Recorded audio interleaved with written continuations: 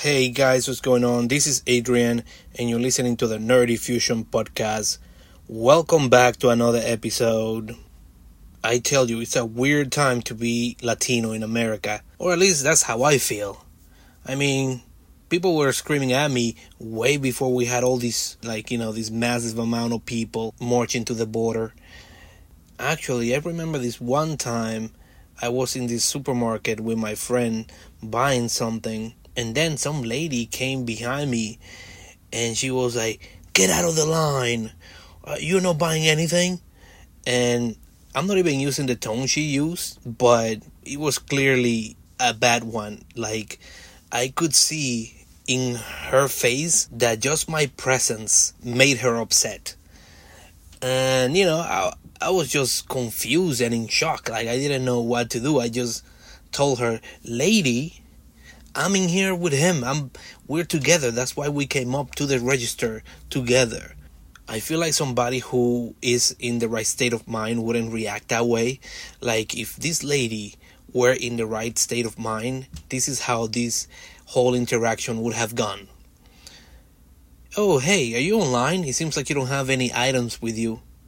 And then I would have been like, "Oh, no, I'm with him. It just so happens that he's the one paying." "Oh, I'm sorry. Okay." And then that would have been it. You know what I mean? Like, bitch, you're gonna be next no matter what. Once he pays, we both go. It's not like I'm just gonna stay there. It's not like I cut in front of you. And I don't even know this lady. Like, it's not like I saw her once and I did something to her, or, something happened while we were like in the aisles shopping and, I bump into her cart. Like, I don't know who this lady is, right? This came out of nowhere. I just think that she just woke up that day and decided to be a C-word. Got up that morning and chose violence. You know what I mean? Anyways, long story short, that was the worst I have ever felt while in the US. There has been other instances where people were like shitty towards me, but that was like the worst. And it sucks because I'm here legally, but it looks like I just walked here. Like, I was just in my home country and I decided, you know what? I'm just gonna join some sort of pilgrimage and head to the US border. Like, that's how I look. But people don't know. People don't know the struggle. Granted, most of the struggle was endured by my father, but I think the entire family was affected by it. Till this day, we wonder if moving here was the right thing to do. Like, all we know is the now.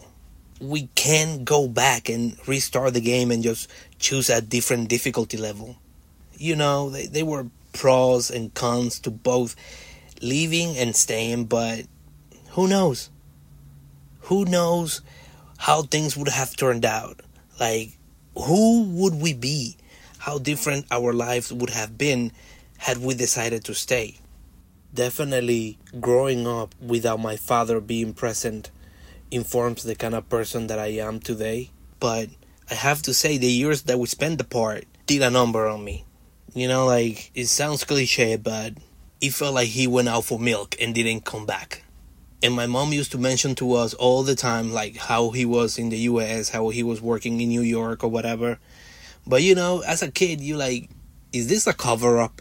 Like, you don't know anything. People forget that 3 decades ago, things were very different. There was very little technology, unlike today, to keep people connected. There was no smartphones, no social media, no WhatsApp. And whatever little technology there was, we didn't have access to because we were freaking poor. I remember once or twice a month, we would talk to him on the phone.